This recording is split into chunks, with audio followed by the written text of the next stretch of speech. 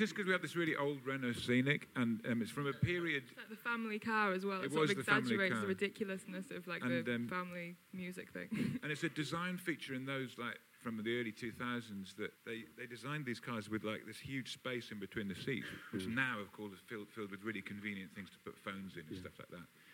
But that was, like, perfect to put, like, a 10-channel battery-up mixer and then have all sorts of synths and amps in the back.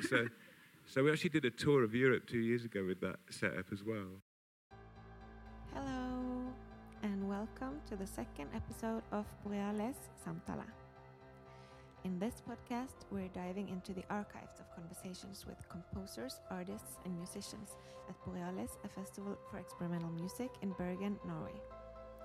My name is Vilde Tuv, and each month for this podcast, I'll find a new conversation to share with you. This episode is named Infrasonic, the politics, production, and performance of electronic music. The talk you're about to hear took place on a Sunday morning in the year of 2016 at Bergen Kunsthall during the 12th edition of Boreales, after a long Saturday night on the dance floor. Luis Marino, one of the curators from Collective Free Thought, is leading the conversation. He's joined by musician Jalen, curator and musician Paul Pergus, Will and Frey from the group Yeyu, as well as artistic director of Boreales, Peter Meanwell, as they are discussing the inspirations, strategies and infrastructures that form both the inside and the outside of their creative practices.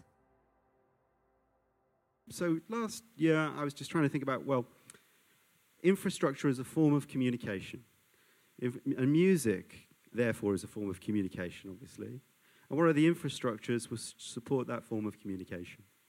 And so when Peter was saying, do you want to contribute or do something, around this again for Boreales, I thought, well, maybe we could have a conversation about how we might think about how music and the production of experimental sound and festivals form other kinds of infrastructures which are needed in order to open up a kind of breathing space, a space of creativity in which assemblies can happen, which aren't monitored, say, by police, which aren't restricted or governed by the rules, say, of market forces, which aren't dictated by particular institutions or regimes. What are the kind of other infrastructures which are needed for truly radical assemblies to take shape? Do the power of sort of music and experimentation, and particularly when they provide resources to bring people together through dance, discussion, and performance and whatnot, do they provide another route towards taking power, assuming what we might call a kind of infra-power? And I'm very excited that we've got basically everybody who was playing last night, more or less, 2/3 of who was playing last night. And this is maybe one of the sort of downsides of too much experimentation, right? Is that we've got a sort of a program where we have like a really banging rave night the night before, and now we're having a sober conversation the morning after. But this is, but I think we can roll with it, right? Something for next year. No. I'm very happy with it. Okay, but I'm really pleased all of you could make it. So what I thought we could do is have a conversation where you sort of describe the objects, processes, artifacts, or the sort of infrastructures which enable you to develop your sound or carve out your sound or in a way create problems at the moment in developing your sound and reaching out to people and taking, infra power. So one of the ways in which we could do this then is just through an open conversation, following where I just invite each of you just to talk for as long as you like, really, about this idea and how it connects to you. So maybe we could begin with Freya and Will from Yeyu.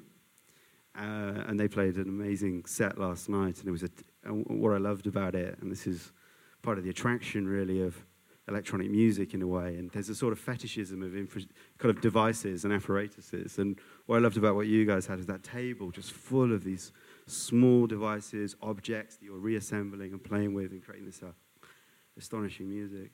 And then maybe Jalen, we can go to you next after you, and then Paul, if you could say a little bit about your work as well. Paul's working with us on the project that we're doing on infrastructure in September. Paul's also, as many of you probably know, an emerging, brilliant sort of artist, curator, and also member of one of the most interesting sort of electronic music outfits working at the moment in Europe, Empty Set. So Paul's going to talk a little bit about his work. Jaylin, who I've said, and as many of you heard last night, actually killed it with that set. It was, as we were saying earlier, I think Borealis was looking for a sort of an outlet of bass and sort of 808 triplets, right? And we got that. Yeah, and it was astonishing. I've asked Peter along because I'm interested in Borealis as an infrastructure, but you can take it any which way you want, actually. Because I know you brought your own machines, okay? Yeah, so maybe we could start with Freya and Will then. What's your response to this infrastructure idea? Yeah, okay. Thanks a lot, Lewis. It's interesting because you sort of indicated in the emails before what the angle that you were sort of asking us to approach it from, but in terms of the way you've just introduced the whole thing, what's now sort of flashing in my head is a bunch of ongoing, increasingly focused and refined obsessions in my own life that at this stage now have reached the point where probably in terms of what Freya and I do together, it has to do with not thinking about it with this in mind, but in terms of the way we actually work, eventually has to do with the idea that becoming more and more aware of how ridiculous it is that in what we call Western culture or European culture, in other words, people growing up in Europe or European America, come to accept as culture, being something very separate that you work hard to buy or pay for a ticket for, or as an artist you sort of prepare over months or refine things and product, in other words, and I'm getting more and more obsessed with the idea that that's sort of the key that could unlock an awful lot of things for everybody, sort of thing, in a utopian sense. If we realise that actually music and creativity, praxis in general, is really central to everything, and the fact that we're taught to think of it as something separate and something for later or something for the experts or something for the professionals is actually a really damaging thing to everybody's lives, I was just thinking, like finding your own sort of way of doing things as well, because we never sort of set out to be I don't know, people who made albums or whatever. It was literally just we started making music every day for ourselves, and maybe because it's father and daughter never actually expected that it would be something that you push for gigs or something. It really it was just sort of behind closed doors, just completely this crazy music kind of thing, and when driving and stuff, just making the most out of all your time, never having to sort of say this is when we're gonna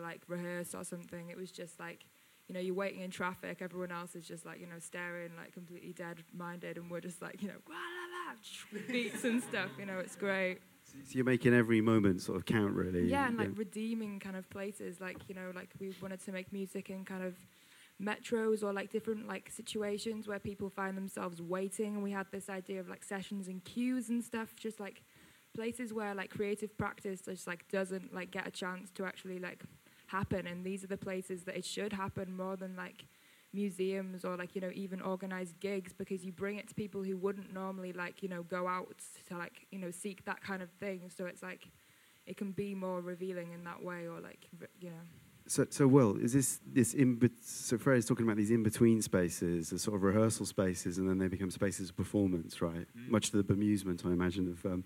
Yeah, there are lots of videos, because the car thing actually comes from the fact that obviously Freya was in college, I was at work, so they would become, doing chores or going back and forth to college or whatever, those sorts of things became some of the only times to actually do something. So yeah, we've got lots of videos where the camera might be pointing out the side of the car, and you've got people on the bus. Your videos are terrifying. I mean, you should check them out online. But there's one where Will's performing and driving and videoing himself, and you're just waiting for the kind of bus crash to happen. It does, thankfully, you're all still here. But it's worth checking out. If these get more seen, like we could get into trouble. Actually, maybe. Well, they are already evidence of a crime, but that's actually started. It's just because we have this really old Renault Scenic, and it's from a period. It's like the family car as well. It sort of was the family exaggerates car. the ridiculousness of like the family music thing. And it's a design feature in those like from the early 2000s that they didn't quite, because they'd worked out how to make a handbrake without one of these, which have come back in now, I've noticed. Okay. But in the design sort of there was a kind of weird sort of limbo between how to design a car. They designed these cars with like this huge space in between the seats, which now, of course, is filled with really convenient things to put phones in and stuff like that. But that was like perfect to put like a 10-channel battery-up mixer, and then have all sorts of synths and amps in the back. So we actually did a tour of Europe 2 years ago with that setup as well. So we're not doing that anymore. I just want to say. Well, but I was thinking of asking everyone to bring an object or something. But I think a Renault Scenic. Putting a Renault Scenic on the table are probably a bit too much. It died last summer on the M1, and we couldn't get any money for it when we tried to trade it in. And I'm really annoyed now that I didn't keep it and sort of put it somewhere in storage, because it's a great piece of art. It should have been kept. But all right. too late for that. Okay. Well, if you can find another one, the same vintage, we'll pause for thought for that. That Renault Scenic. But the thing that you were saying though about these sort of these interstitial spaces, these sort of in between spaces and stuff actually happens. Now you were saying that you're struggling against essentially the sort of administration now of performance, and you're saying that these in between spaces, they could be this sort of outlet for a different approach to thinking about. It's really political, because I mean I've been obsessed with this for years. I mean when I was teaching as a music teacher, going between schools and being an artist that made music, I had less and less time. So I started carrying a dictaphone everywhere with me to just record in the car. So I'd be doing that on my own, which is even weirder actually. But also drawing books, and then I just became aware of the fact that everybody in life generally, without really thinking about it or questioning, ends up being put in a situation where they waste a heck of a lot of their life, like queuing or waiting in traffic, or listening to radio that they may not necessarily want to be listening to, like the news. And so I just became obsessed with this idea that actually, and because making stuff I'm addicted to that.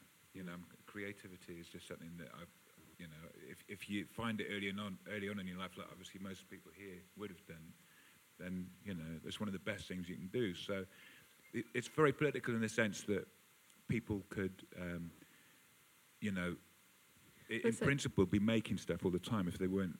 So redeeming that waste of like time or something, when people see like I don't know, with public transport or something, it's just like a means to an end, and like the time in between is like you try and completely ignore it. It's just but if you try and like awaken something like in that like moment, you sort of bring it back to the present or something. That's like sort of situationist idea, isn't it? Of you create these situations in everyday life, and then there's this sort of consciousness raising moment. But I remember like some of the ideas. I remember Tim Gain from Stereolab years ago used to talk about, well, what we wanted to do was really just take over a PA system in a supermarket and just play blasts of just drone or tinnitus inducing whatever. But I remember thinking that was great and interesting. But people just go, that just sounds like noise. Whereas what you're talking about is these performative spaces where everyday life does happen. Yeah. And people are sort of in transit, trafficking around, maybe thinking about their lives and other things, and these sort of wistful moments, and how you activate these spaces. Well, go on, say. It's like closing the gap between like art and reality as well, because art can be like in its own bubble sometimes of like, this is like the time and a place, or like you say, like a hobby, I wouldn't want to say music was my hobby, because it's like, it's like the way I see the world. It's like, with everything that I do. So like doing music in like these like situations, or just like making it like a thing that you have like in transformation the whole time. And like when, in your life, like artist is like, well, art is like a way you see the world more than just like a thing that you do like, afterwards. And that's sort of like bringing the music to like different places. Like, we tried stuff like like walking down the street while having like portable sessions as well, sort of like, you know, just being like, this is how I live my life, you know, it's not like some kind of like false or like different thing that I do. It's an everyday thing. It's reality more than like. But in terms of that Stereolab thing as well, that kind of interventionist thing, you know, I spent so long. I had a sort of weird period, maybe early 2000s, where before Frey was old enough to do. No, we didn't plan it that way. It was an accident, but. But I got into a sort of backwater of kind of avant-garde improv scene where I just ended up doing too many gigs which alienated audiences, and people would kind of clap and say, "Oh, that was nice," you know, and or interesting or something, and it got me really depressed because I knew that there was definitely a massive kind of divide between what the performer and the audience are doing. So, in terms of interfering with people's lives or interventionism, it's like, well, at least make it entertaining as well, you know. And that goes then back to the kind of Sun Ra George Clinton type thing, where, you know, what they're actually telling the world is, do this, you know, it's really great, you know, and have a good time doing it, sort of thing. And so, well, maybe I could bring Jaylin in here, because, you know, what I've read from your bio, Jaylin, and I don't know if this is, you know, because bios are a sort of art form and infrastructure in themselves, where they sort of encapsulate a person's life, you know, in a few paragraphs. But what I've heard about you is that you worked in a steel mill, and are you still working in a steel mill? Thank God, no. Sorry? I said, thank God, no. Okay. Okay. So this is music. Then is it transforming? Yes. For me, my life is very abstract, so everything I do is like a blank sheet of paper. Actually, most of the time, most people know what's going on in my life before I do. So it's like people tell me, like, hey, did you know you were doing this, or did you know that you were doing that? And I go, wow, I don't even remember doing that. And then they say, hey, it's all over Facebook. Oh, okay. So it's like I find myself, when creating, I had to kind of, everything that I know, I taught myself. And my experience is 98% less music and more of having to trust myself, having to look at myself, be vulnerable, be in situations where it was like it's do or die, which is why I named my last EP Free Fall, because it's just like I am constantly taking these jumps that are, you're like, I don't know if I'm going to make it or not. And that is my life on a day-to-day basis. And most people, I think, they find themselves in this, it's easy to be complacent. And I hate being complacent, because when it's just too comfortable, I just feel like I just want to die. Like I can't. And I feel just like you with, when it comes to creating, when I have a creative block, I feel like the world is ending. Like, and so it's just like, that shatters everything for me. And I also have anxiety. So it's just like, on top of having, which is why I have a stress ball. So it's just, yeah, like I have, yeah, like I carry my stress ball everywhere I go, because I constantly, like last night, I would have to say the first 15 minutes of my set was putting me to sleep. And so it was like, it was boring. I'm very critical of myself. So it's like, it was boring me, because it wasn't that I was afraid, but I was actually thinking of I have a project that is incomplete right now that I had just posted on Facebook, and I called it Untitled 2016. And I was thinking about, God, I got to finish this project. And then I'm go, oh, wait, I'm in the middle of my set. This isn't the time. So, don't think about this right now. But no, as far as like, I think with the structure, I think you have to be, to me, the art should have never been separated. I think that's a huge problem. First of all, the fact that the arts are separated is terrible, because they're all related. They're just, and I wouldn't call them distant cousins. I would say they all live in the same household, but we as people separated them. So that's why you have somebody who will come up and say, hey, that's just noise. And it's like, what do you mean? But you live in you live in this noise every day. And so how can you say this is just noise? Like, I personally myself, it was very difficult for me. I cannot listen to the radio. I haven't listened to the radio in the last 10 years, so I don't know who's out, what's going on. I have no idea, because to me it's such a state of hypnosis, because they play the same 5 songs on the radio constantly. And, that whole pay-to-play thing is... The whole what, sorry? That whole pay-to-play thing, yeah. That so many great artists get missed because of that. And it's terrible. So, but as far as my creating, it has a lot of people tell me that I'm innovative, and it is innovation. I think is very important, because don't get me wrong, if you went to school for music, I think that's great, but I think it's also can put you in a stagnant place as well sometimes, because what happens is you don't go outside of what you learned. And I know people who can't adapt to, things happen. And they can't adapt because they only know what they've been taught. And it's just like, that's one of the good things about, I think, being innovative is you can adapt. You're like, a chameleon in a situation. It's just like, oh, this happened. And you go, oh, okay, I can work around that. Or, I just had a sound check recently that was terrible. And the guy goes, he's like, what are we going to do? What are we going to do? And I said, you're going to be the audio engineer and let me figure out the rest, and we'll make it work. And that's what happened. Okay. It's a... Well, can I ask you a question then about sure. Innovation then, and what these sort of... Because it sounds like you're obviously very self-critical about the work that you're doing, and then you use that... that understanding about the quality of your own work and your own kind of self-critique as a way of sort of pushing the envelope. Mm-hmm. But how do you know then sort of, because your music now, and particularly that Dark Energy album, that was picked up as being a bit of a landmark really for a sort of, not just about footwork, but just about electronic music, mm-hmm. Technological music, dance music in general. Mm-hmm. Now, do you know, when you're pushing something, or what do you need in order to know that you're on the threshold of something new? Is it when you get the moment where you feel like you're just going through patterns or routines, or is it something else? No, you get through when you know that you have reached something, at least for myself, I get this chill on the inside that is like no other.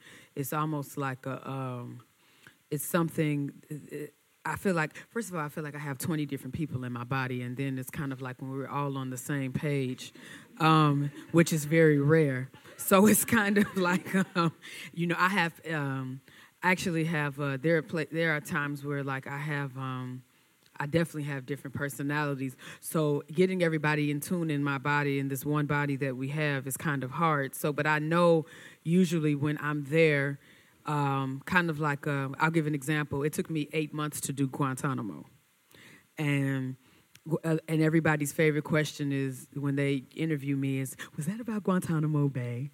And it was just like, and I tell people, I don't dictate, whatever you take from it, that's what you take from it. I'm not one to tell you, I'm not a conceptual person at all. I like everything to be just kind of haphazard in a way when I'm creating it, because I don't like the idea of having a blueprint to say, this is how you do this, that's how you do that, because who am I to tell you how to do something for yourself? Okay. Yeah, so I push the envelope in the way where, I create from the belly of the beast, especially which the beast being this machine crazy society that we live in.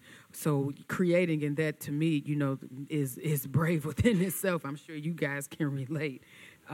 So yeah, it's just a feeling, after so long. It's just like, you have to, that comes also with knowing yourself as a person too, not an artist. You have to sometimes separate the two, because I think you become an artist when you know yourself, when you're honest with yourself, when you're vulnerable with yourself, when you say, God, I'm an asshole, or, just being honest, with yourself. And it takes some time. Okay. Yeah. Paul, I know your work, right? So, you can talk about, because I know I said to you that you could think about an infrastructure or something like that. But I wanted to talk a little bit about Empty Set here, okay. Because Jalen was talking about, sort of, it's not a conceptual approach, but your work, your own work, and also the Empty Set work seems kind of concept driven. So, what are the sort of infrastructures you use in order to sort of like realize your projects, the conceptual end of your projects? Yeah, well, I guess I was thinking about this thing of what Jalen was talking about, this sense of the separation of the arts. So I think this is a thing that's always kind of like not haunted me, but being kind of forefront in like my thinking. And I think it's from working as a curator in a gallery called Arnolfini in Bristol. And I was given the task of going back through the archives across the 60s and 70s of their kind of performance program. And there was this really from kind of categorizing all this material from like Stockhausen, Pauline Oliveros, Cage, Tudor, Alvin Lucia. There was like an incredible history there. But it was kind of had this amazing sense of disconnect from being inside like an institution like 10 years ago. And seeing that somehow that there was this moment that occurred in like the 60s, 70s, in which like somehow music, performance, design, architecture, visual art, even kind of poetry and language, were all somehow operating in this kind of unified cultural experiment. And I was looking at the present, and it's somehow become kind of compartmentalized into these very, very refined fields of operation. So I think it was like, somehow I think I've always been trying to kind of reconnect with that moment somehow. And there's been lots of, I guess there's like an act of resistance to accepting the way the arts is organized, the way it's distributed, like the kind of formalisms that you have to engage with, and somehow trying to kind of produce projects, kind of not there's a certain naivety to that sense of like you just have to make stuff and allow it to kind of find its way to be located in the world. And there's obviously like a certain a level of kind of painful tactical requirement in thinking about that to some extent. But there has to be like a certain type of play. But then you can just make stuff and kind of throw it into the world. And it will find an audience and it will find a way of being located somehow.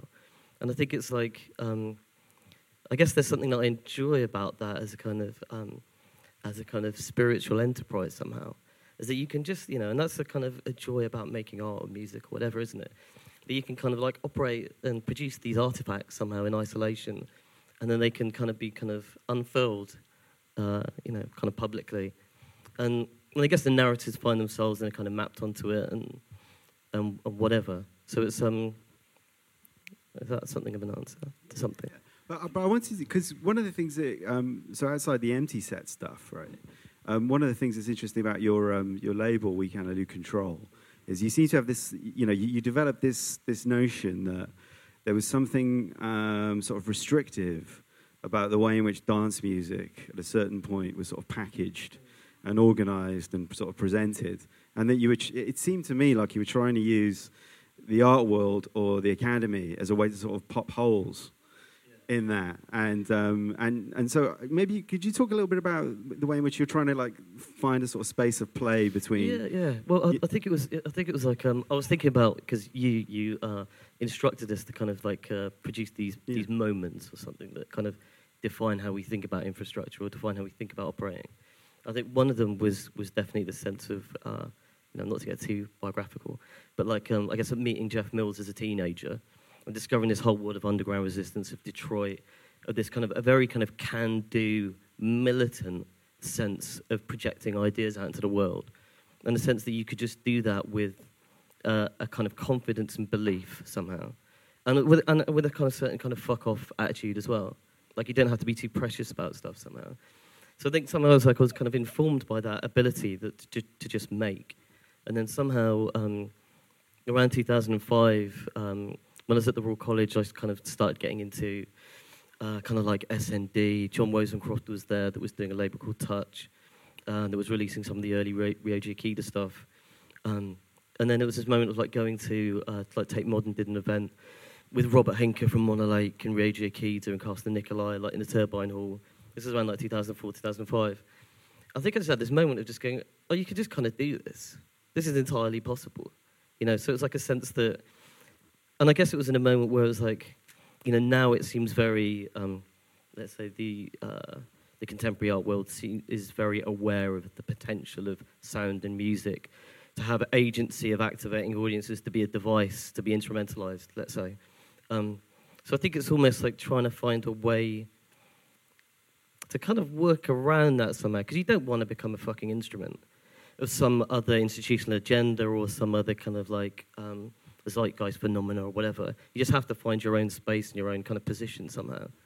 But I think there's definitely a certain kind of like a lot of the resources now actually to operate in a multidisciplinary way, let's say, are kind of being exuded by the art world. Let's say, you know, there are certain senses like the ICAST network, the kind of international festival infrastructure that's in play. But still it's, I just think it's like you just have to operate in the cracks somehow, don't you?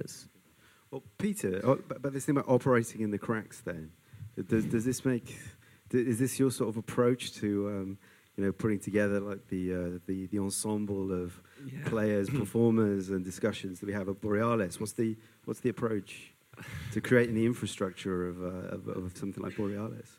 That's a very good question. I mean, I talk a lot about this idea of kind of going into record shops and there being little labels on everything, and that there's never a gap between the labels for the interesting stuff, right? That forms, and I think a festival in itself is a fantastic opportunity to create infrastructure, because it allows me as the curator, or whoever's running it, to pull together things that don't necessarily sit in the same space on a day-to-day basis, and for people to make connections and to create social kind of like conversations between dialogues, and that's one of the reasons why I'm not working with themes in the festival for me, because it allows me. I really don't want to tell people what I want them to do. I want to create spaces that allow people to develop their art and actually create bigger spaces than they're normally allowed to do, if that's possible. So they can kind of push beyond that and go into a different place.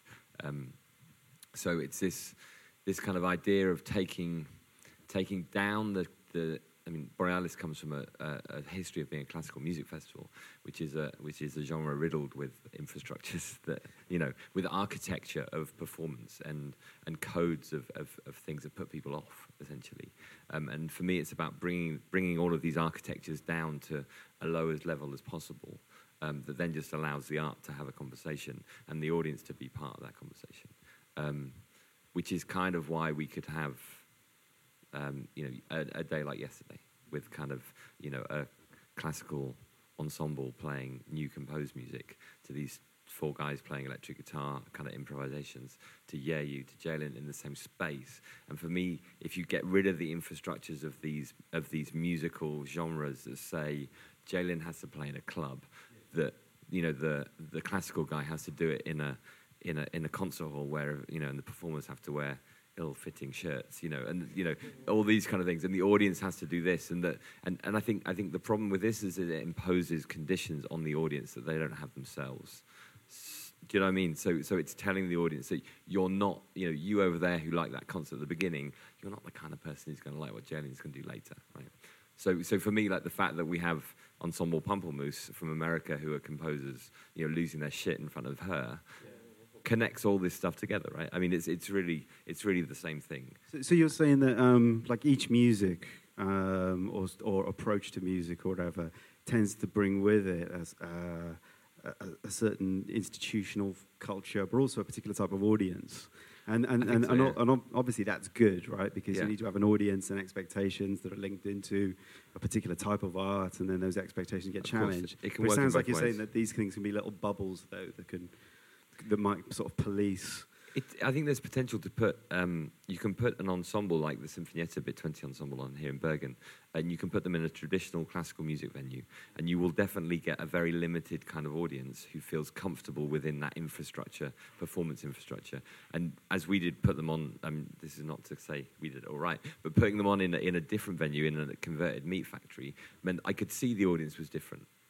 And I could see that some of those walls had come down for people, and so taking those infrastructures away, which are basically meaningless anyway. I think we still listen to music like they did in the 1840s, or whatever, in some senses.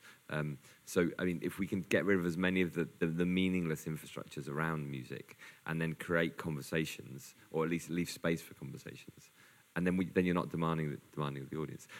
I think the other thing to say is that for a festival, I mean, infrastructure is important, right? I mean, because this idea, I think what you say about creation in between spaces in life decouples artistic activity from economic imperative, right? Because if you're already driving to the shops and you're making your record, then you're not saying, hang on, I need to take Tuesday off work to do this, right? But there does come a point then, if you have an aspiration to create spaces for people to develop, one does require infrastructure in order to create cash, essentially, and create room for that to happen.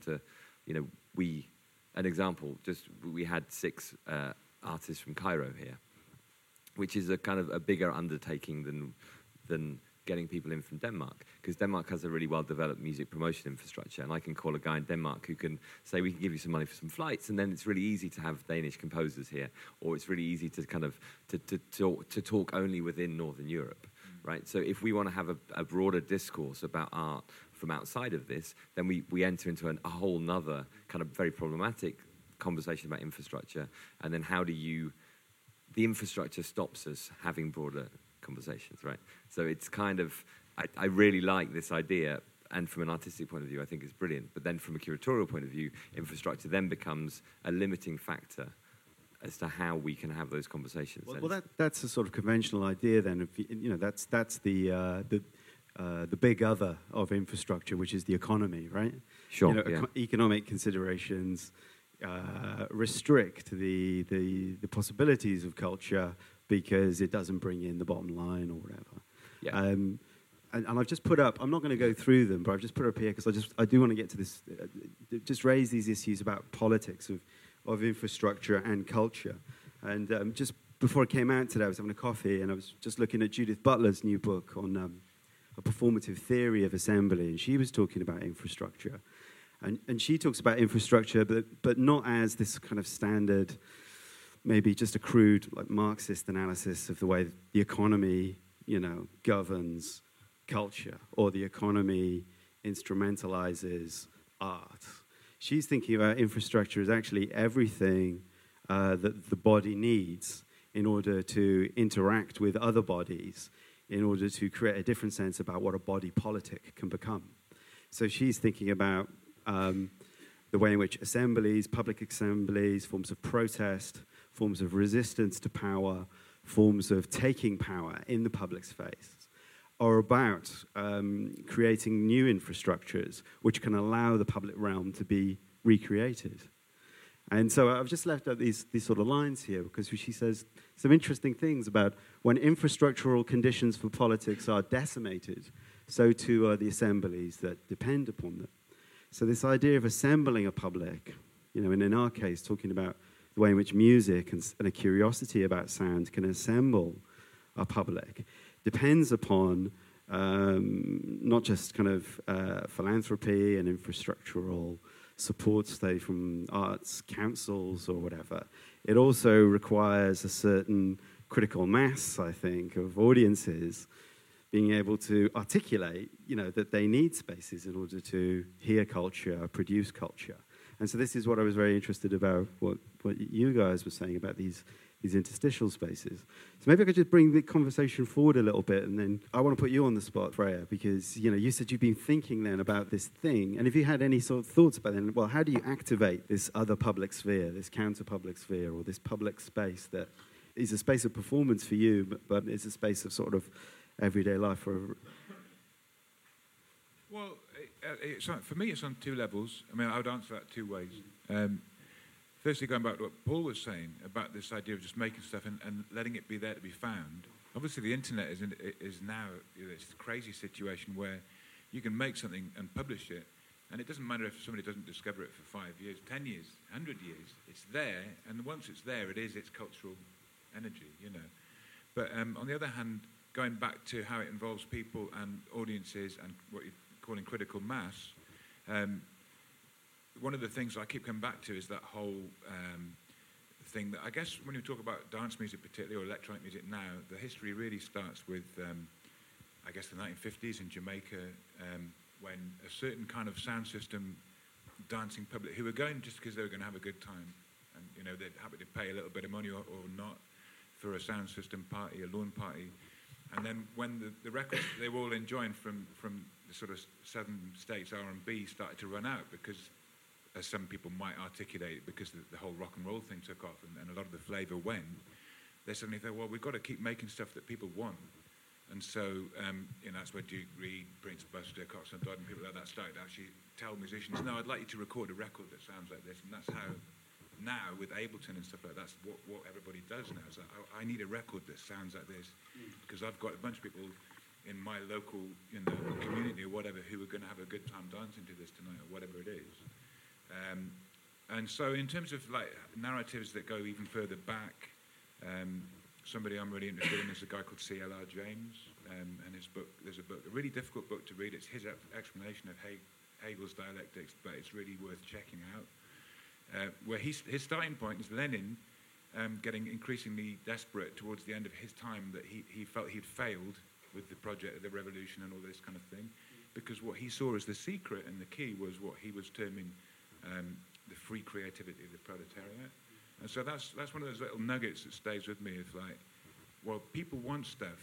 They want to have a good time, and it's actually spiritually really important for their daily lives, not just for tonight or whatever, or the weekend. It's kind of breaking the like ideology of like consuming products or like artists as these kind of like separate things as well, because with improvisation, like the audience is like such a huge like factor. Like like the set last night was like that way because of the vibe of like the room and like this specific situation. Like it's always like so different, and that's what like you do when you sort of take music to these like public like spheres with like this positive interruption. You sort of like impose people, like make them an audience when they're not expecting to be, and they sort of like but they're like also involved because you're sort of like you're feeding off like the environment that you're all in, and making people sort of like actually acknowledge the moment rather than just like seeing like straight through it onto like where they're going next kind of thing.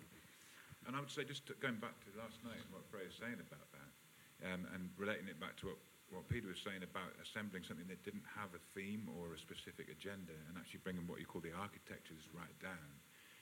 That's really unusual, and I find that in terms of how to negotiate economic infrastructures and economic cultural infrastructures, so often over the years you've had to kind of misrepresent yourself or lie about what you are, or try and fit yourself into some other fixture. So when Freya's talking about that, some of the hardest gigs for us to do when we're actually sort of supposed to be part of the noise scene or something, and then the whole audience is the noise scene, and it's like, well, all these people do this all the time, so what are we going to do? And normally that's when we make it more pop, actually, because that's our response to that. So actually, no, when we feel more like awkward or sort of imposed, we tend to go more like, I don't know, heavy metal or something. It's like the instinct. The instinct is just like to absolutely scream and go like, as crazy as possible somehow when you feel like imposed, or there's like more of a certain idea that people are going to have like of what your music should be. Like it's kind of like, it's almost like it's a good thing if people find it like, too intense sometimes. It's not like our aim is just to sort of like make something that is like pleasing, or that will get like a good response. It's just that like you want the energy to be like felt, and like like you want to sort of touch people in that way. So it's well, Jaylin, then. So can you tell me that there's a moment then from what you said like last night where you were thinking about something else while you were performing? Oh, this is like all the time. So what's this moment then? Is it you're thinking about another project, and you think, oh shit, I shouldn't be doing that, right? And is that when you suddenly understand that you're in a public situation, or because I think when everybody was listening to the music, they didn't know you were thinking about something else, because as soon as people were into it, and it intensified. But I'm just wondering, as well as the point about DJing, say, but about this what's that moment where you as a performer begin to feel there is this sort of something else is beginning to happen. You're not just going through the motions. You feel when something else is getting ready to happen, when there is this energy in the room that is undescribable.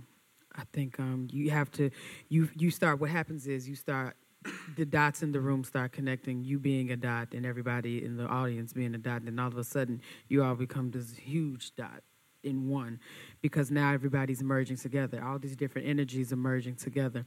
And sometimes the energies don't merge together. Sometimes and then it becomes almost kind of like a chaotic thing as well, because internally, I think like it's very important to, like Peter was kind of saying, with having this space that doesn't have a theme, And because when everything is just so, you have a theme and it's just so systematic, and then it becomes very robotic. And then now at that point, when it's robotic, it's just like now you have completely closed the space of experience. And I think that's terrible. And that's why these kind of festivals are important. When you get these different artists from different parts of the world and all these different, just wide open, and you need it to be wide open, because if everything is closed, when it's closed, that's why so many things get missed. And so it's very difficult. Like when like I know for myself, when I'm sitting in the midst of like talking to you all right now, and some people in here are bored out of their minds, and that's okay, because actually they're the most important. I like the people because I like people who make me feel uncomfortable more than I like people who are receptive to me, because people it's great I think it's a great thing when people who I had somebody actually come up to me and just go, "I don't understand what you do." And I said, "That's great."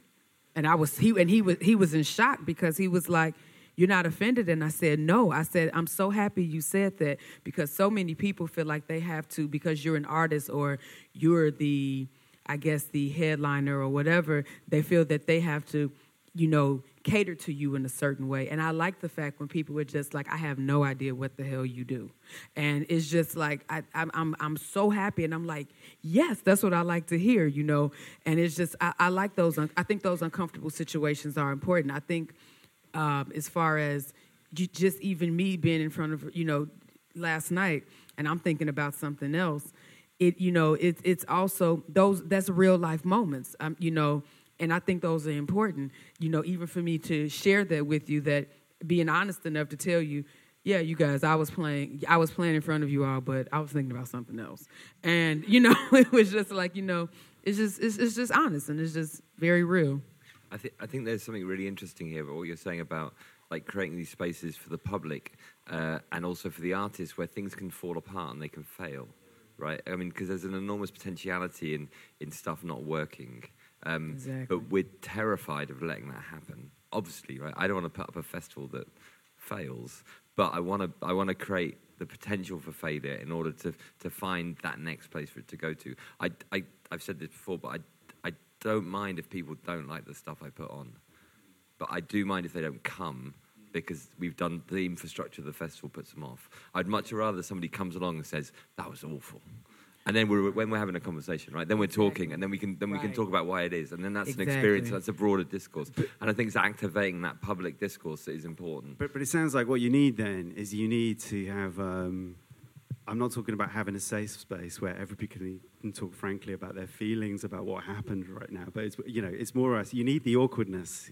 Awkwardness is an energy, as John Lydon didn't say. It's so important. You have to have that awkwardness, and I'm so happy you said that. Failure, as an artist, I have to say, failure is the most important thing of everything that you do. If you are afraid to fail, you won't make it, and the reason your failure is more important than your success. And that's just in life in general. You have to fail, because you won't learn if. But this is where it gets really interesting, right? Because infrastructures are supposed to be those things which do not fail, and therefore when infrastructures do fail, we might think about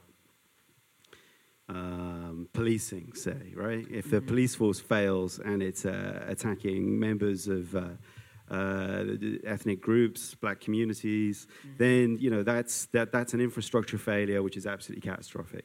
When we think about environmental failures, we think about Flint, Michigan at the moment. The infrastructure is the thing which isn't meant to fail. Now, these are big issues, big questions, right? But even at the level of, say, a cultural festival, an individual artist's work might not be as successful, and that would be fine. But the whole thing, it's seen as a disaster, if you don't get the audience right. And that's where the burden of anxiety may sort of restrict the abilities to be as experimental as you'd like to be, maybe. Yeah, I mean, I think that's a really interesting point. I mean, last year's festival, 2 days before it started, Norwegian Air went on strike, and we had 80% of our artists flying in on Norwegian Air. That's like a massive infrastructural failure that, was mildly stressful.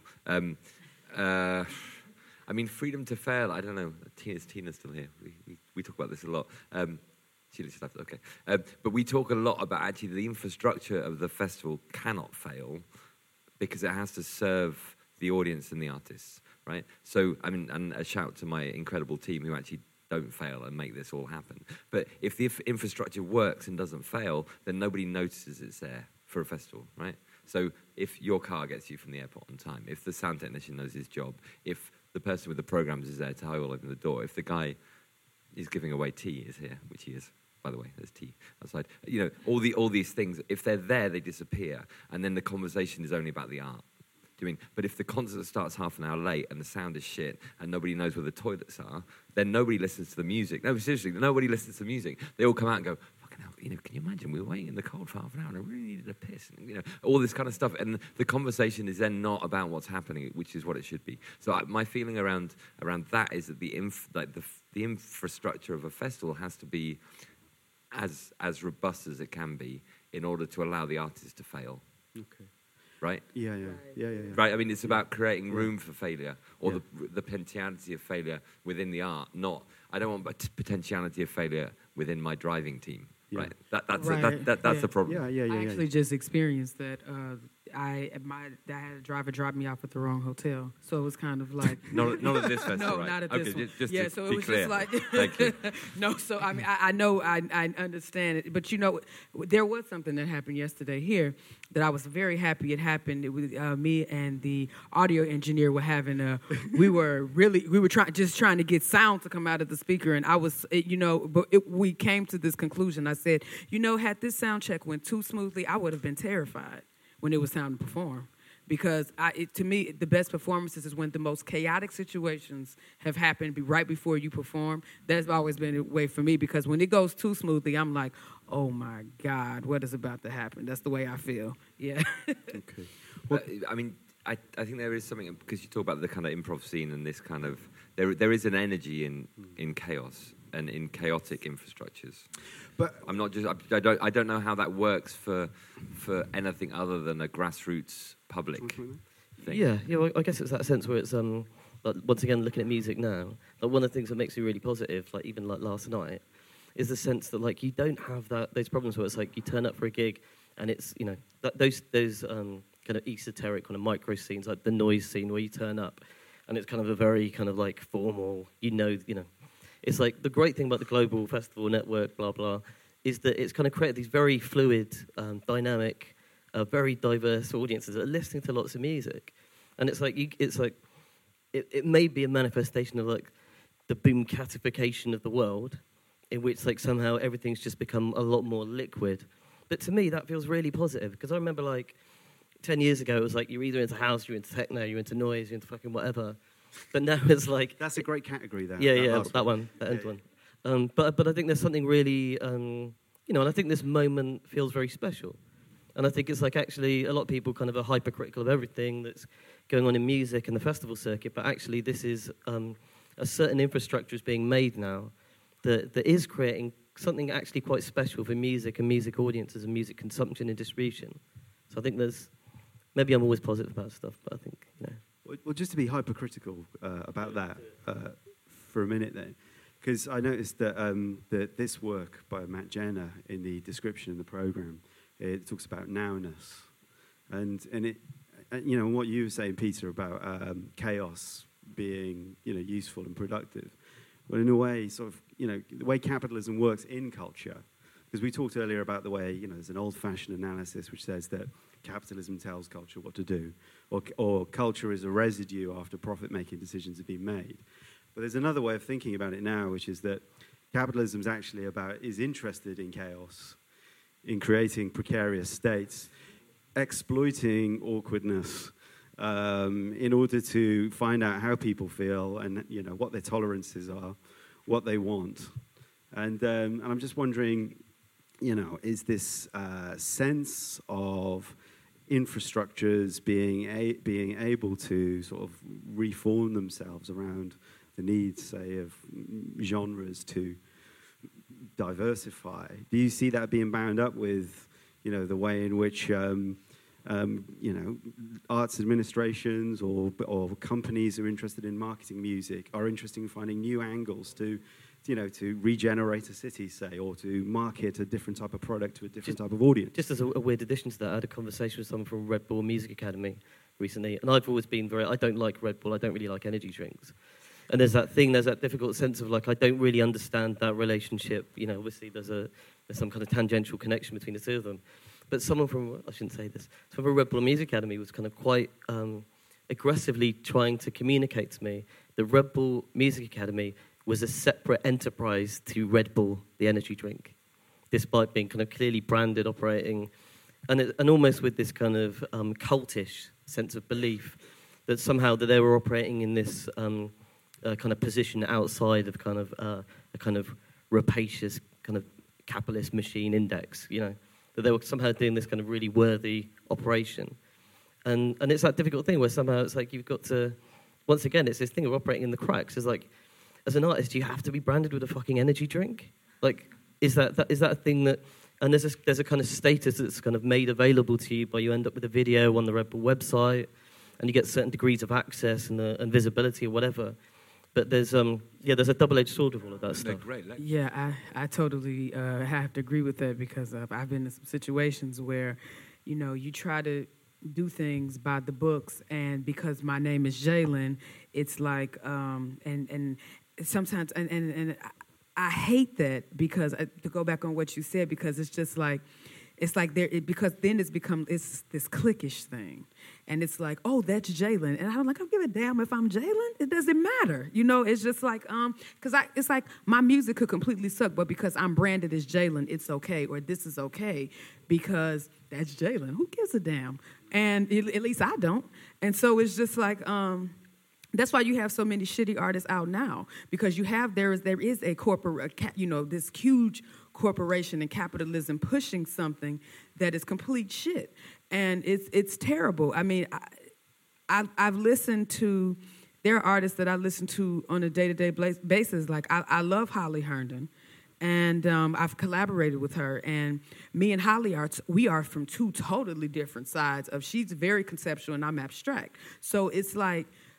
We have this we meet in the middle as far as the ideology of just loving the creation and not being driven by this, oh, well, people like to listen to this or they like to listen to that. It's like, don't get me wrong. Yes, we enjoy when people love our work. But at the same time, it's like, why do I have to be driven by, like you said, a damn energy drink? That's ridiculous. I think it's crazy. And I'm thinking to myself, they're like, yeah, it's like, Red Bull is streaming this, and it's like, yeah, but it's like, that's great. I mean, if that's what they want, fine. But it's just so driven that this is what you have. This has to be done a certain way, and it's just like, that's ridiculous, because in the midst of that, you're still pushing that capitalism. It's just pounding constantly.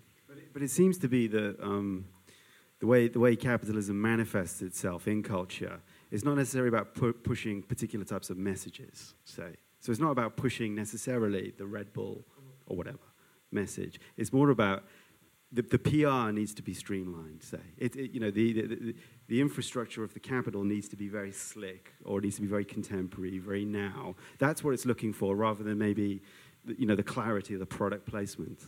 I think it's, I think as unfortunately we're not in that position yet in Norway, but we're very lucky. As kind of state funding or kind of funding in general declines across the arts, we're looking at this space where the corporate sector is filling some of that gap. So I know a lot of artists who are increasingly willing to try and work in that space because they need money for their projects, right? I mean, we can't get away from that. But I think there's an interesting thing with for example, like Nowness, the website, which is a British website that kind of showcases video content. That's funded entirely by Louis Vuitton, but it's not a Louis Vuitton handbag in every shot, right? It's kind of, you don't even know that the money's behind it, but it's this kind of low-level brand association with a kind of aesthetic. And more people are moving towards that, and that's problematic in a whole different way. But Monocle and Korean Air and all this kind of stuff is there. Well, so Freya and Will, can I just ask you one more thing, and then maybe we'll open it up. Because it seems like you guys made a decision then, right? That, or you were disillusioned with the noise audience, right? Or the noise protocol to an event, and then you wanted to go back into pop or back into exploring an enjoyable form of music. So how do you look at it from that perspective? Like it's a bit like with the sort of label thing of like your name, like being labeled as experimental, like improvised music. It's sort of like you can't like go wrong, and then you lack that sort of potential for failure if you're just playing with experimental artists. So to call yourself pop and then do like some kind of warped pop that's really like like experimental and not like pop because it doesn't stay in like a structure or rhythm so much, is like it's a better like place to start from, because then you still have like room to like shock people or to like be outside of a category. And I guess what else? or just to turn a situation around. I mean that improv thing. My main problem with that is that if you actually advertise something as an improv scene and as an improv event, then you're already telling the audience, look, it might not sound any good, but look, they are making it up on the spot. Give them a break, sort of thing.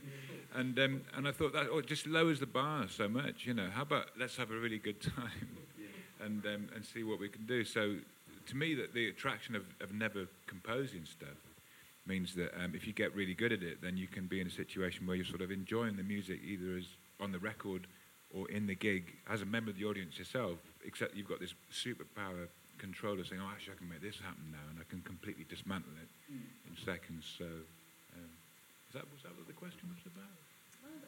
Yeah. And with that, I want to say thank you to Luis Marino, Jalen, Paul Perges, Willan Frey from Yehu, and Peter Meanwell for the talking. And thank you to Bergen Kunsthal for hosting us. The talk was presented in collaboration with Bergen Assembly and supported by Fritt Ord. See you next month for another conversation from the archive. If you enjoyed listening to the podcast, please go to iTunes or wherever you get your podcasts and leave a review. That will help us get the word out to more people about Borealis Samtala. And for those of you who don't know, Samtala means conversation in Norwegian. Ha-da!